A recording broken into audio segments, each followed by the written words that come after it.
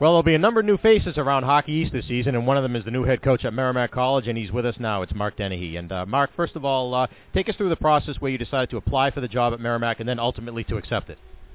Well, I was down at the coaches convention down in Naples, which is an annual event, a wonderful event where all college coaches, Division III, Division I, club teams, come together and talk hockey. In a beautiful setting down at Naples, and there were some rumblings that that Coach Serino had some other opportunities, and so I just explored it then, thinking that if it opened up, it would be a job I would definitely be interested in, but also out of respect for Coach Serino and his staff, it wasn't something I came to him with. Upon returning home from that, then the news broke that he was taking a job at Malden Catholic. And right away I tried to put myself in a position where I'd have an opportunity to be considered for the job, a wonderful job. I followed Merrimack hockey since I played in the late 80s, early 90s, knew Andy Hines, got to know Bobby J, Jimmy Vesey, so really had a respect for not only the tradition of Merrimack hockey, but for where I also thought it could go.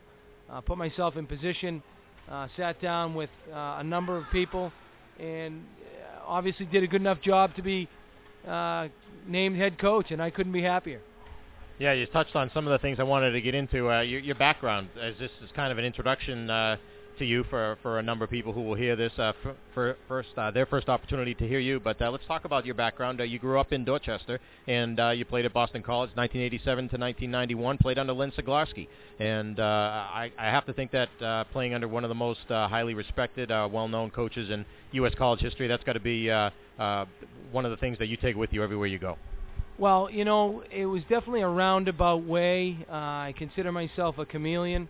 I can drop the R or put the R in, depending upon whether I'm talking to my friends from BC High or Deerfield, where I did a PG year. I actually, coming out of BC High, had the option of either going to Babson College or West Point, and it wasn't until that PG year at Deerfield where a position opened up for a right shot defenseman and at Boston College, and they offered me an opportunity, and I took advantage of it. But it was definitely an experience playing at Boston College. I know I really enjoyed my 4 years there and hope the same for every kid I recruit. I said the same thing when I was at Princeton, Fairfield, and UMass. Learned a lot from Coach Siglarski, probably the most important of which was find good players. And it holds true to this day. And then you moved on after your playing career, played in Europe briefly, and then on to coaching.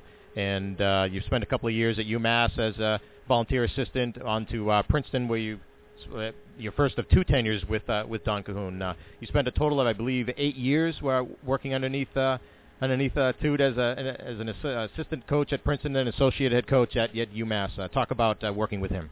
Well, they say that luck is when hard work meets opportunity, and so I really consider myself lucky in a sense, having done 2 volunteer years at UMass. Actually had an opportunity to leave after my first year and explore some other opportunities, but just felt that the experience I was getting as a volunteer assistant under Joe Mallon, who I played for at BC, was invaluable, and it proved to be correct. Hindsight's 20/20. Taking that extra year really gave me an opportunity to then apply for an open job at Princeton University, which is where I first met Don Cahoon. Obviously, Toot's reputation precedes him. He was at BU when I was a player at Boston College, so we actually were across the ice against one another as player and a coach. But really, getting the opportunity to work for him at Princeton opened up a number of doors for me. For whatever reason, he and I together have had a lot of success. My 3 years spent at Princeton were 3 of Princeton's best years in its history. I don't know how much I had to do with it. I think I was just smart enough to take advantage of an opportunity with the likes of Sil Apps III, Jeff Halpern, Steve Sheriffs, who was an All-American defenseman, Scott Bertoli, who has been on a number of East Coast Hockey League championship teams with the Trenton Titans. We had some real good teams. I parlayed that into a head coaching opportunity at Fairfield, And then when Don asked me to join his staff again at UMass, when he got the job as head coach of the Minutemen, it was a no-brainer for me. And I think, I've chosen a more difficult route because I felt it would best prepare me for what is now a head coaching opportunity at Merrimack.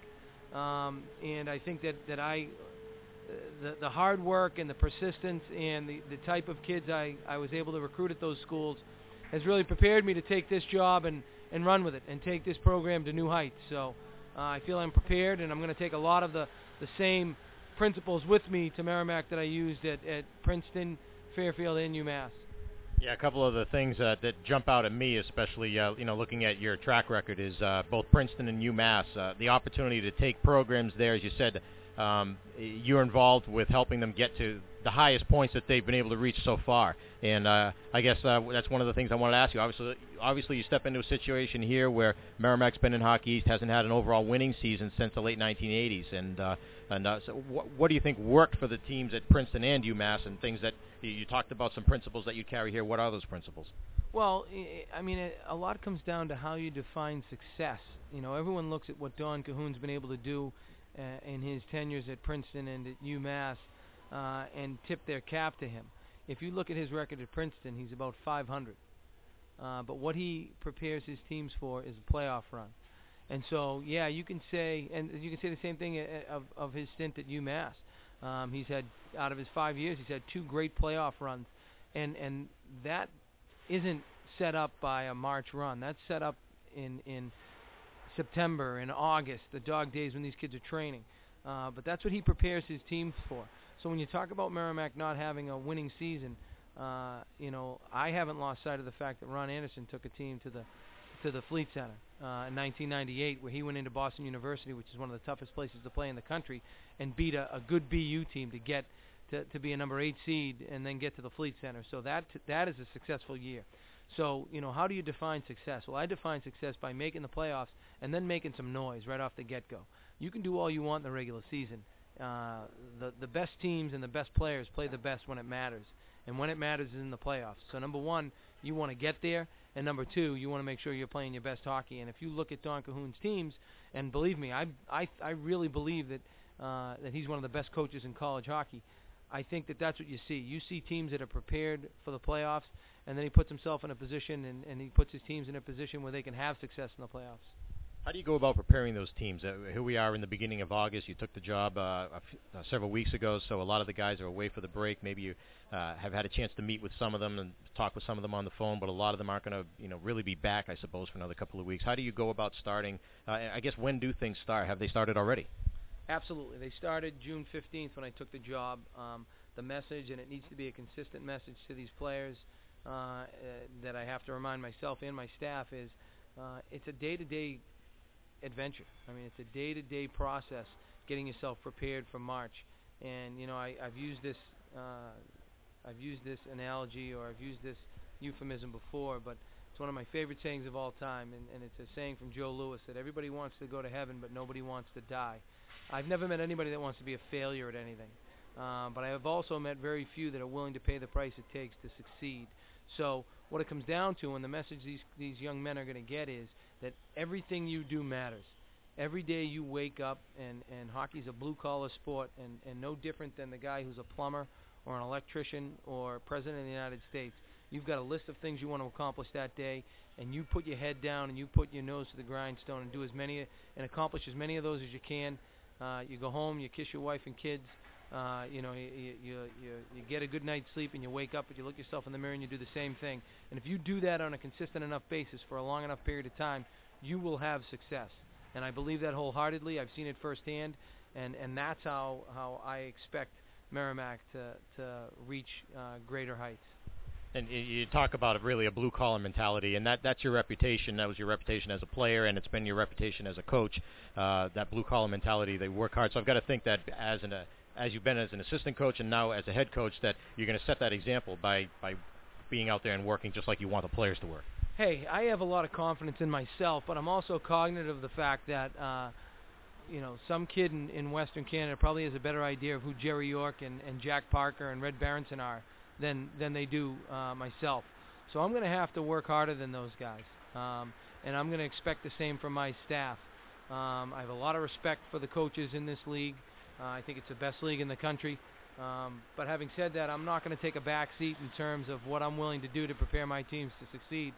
And that's how I have to go about my business. Again, it's a blue-collar sport. It always has been. If one team's willing to outwork another on any given night, especially in Hockey East, that team can beat the best teams in college hockey.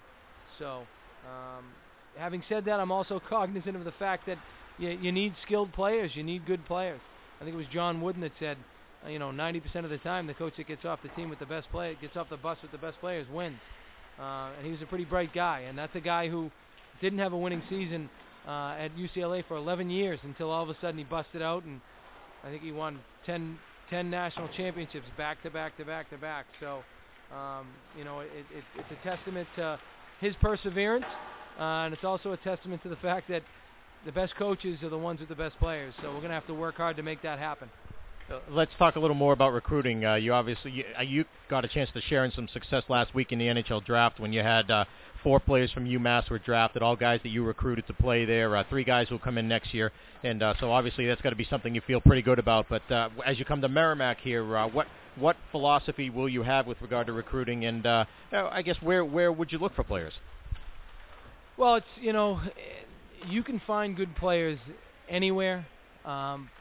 But you can't be everywhere. And what I've found is, recruiting's about relationships. It's about the relationships that myself and my staff have with other coaches around North America.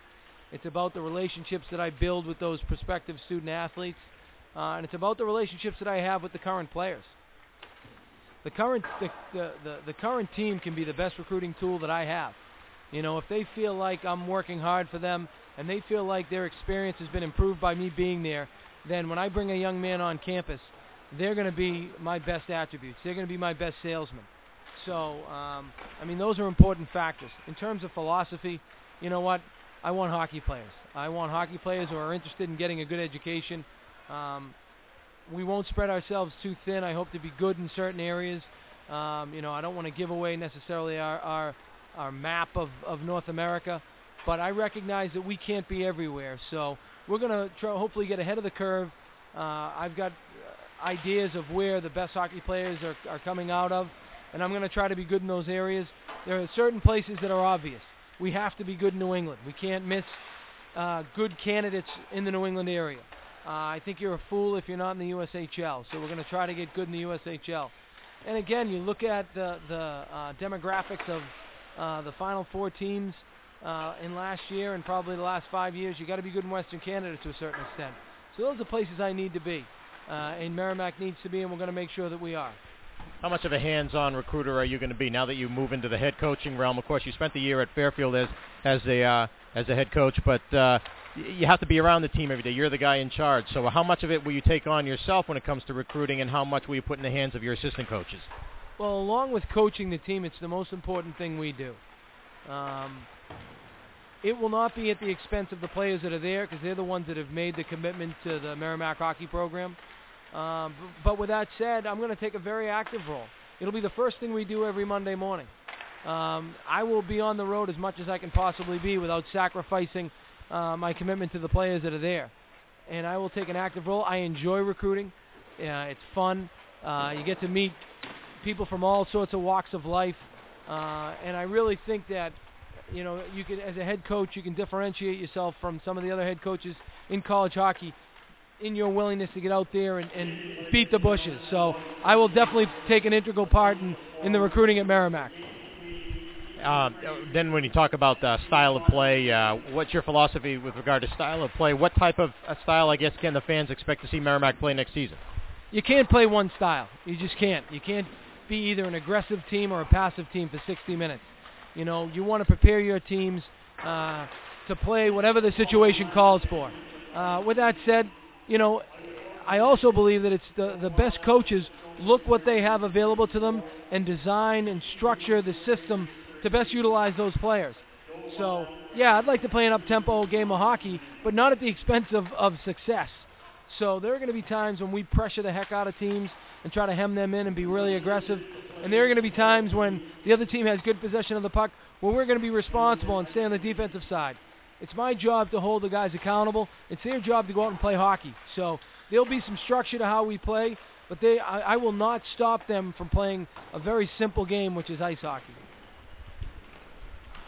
Okay, so looking at next season then, and I guess also long-term at the same time, something I'm sure you've thought about even before you took this job, I guess if you could put into a couple of sentences, your goals for next season, and then maybe your goals for down the road, say 5 years from now.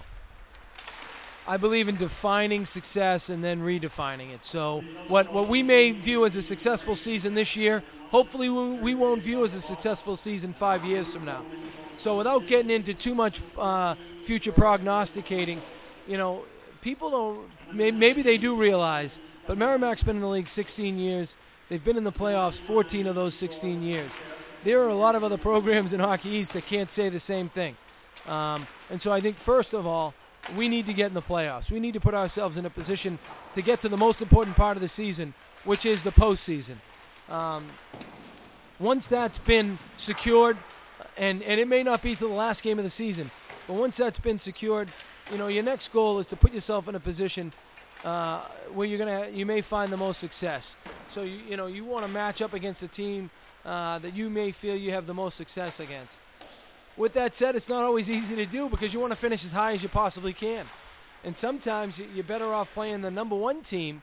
For whatever reason, you just may match up better against them. I think, that might be a testament to the 1998 Merrimack team. They might have matched up better against BU than they did that year against Maine. So sometimes those are out of your control.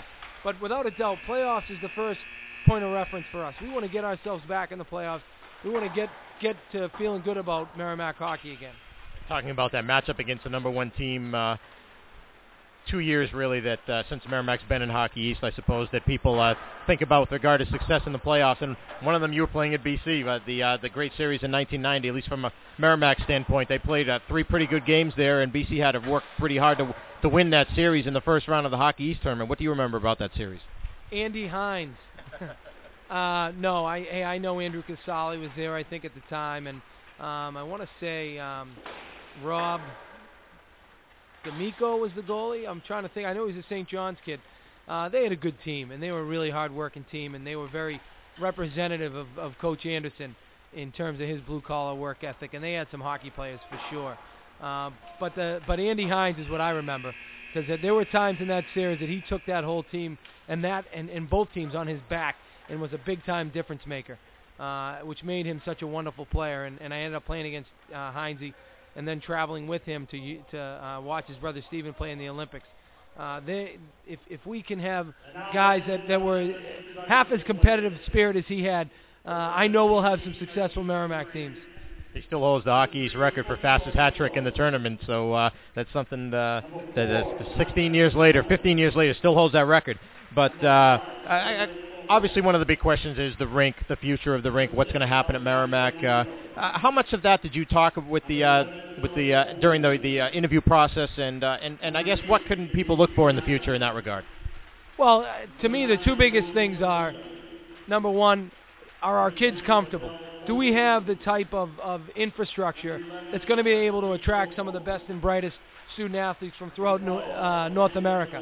And if you've had the privilege of walking through our locker room and seeing our weight room and our video room and our players' lounge and the training room and the dry dressing room, I feel pretty comfortable saying that it matches up well with almost any team in the country.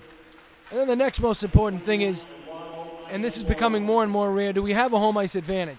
And I think we can turn Lawler into a home ice advantage. Those to me are the two most important things. In terms of some of the bells and whistles and some of the glitzy parts of the Lawler Arena and Volpe Ice Complex, I want to give them a reason to want to reinvest in the program.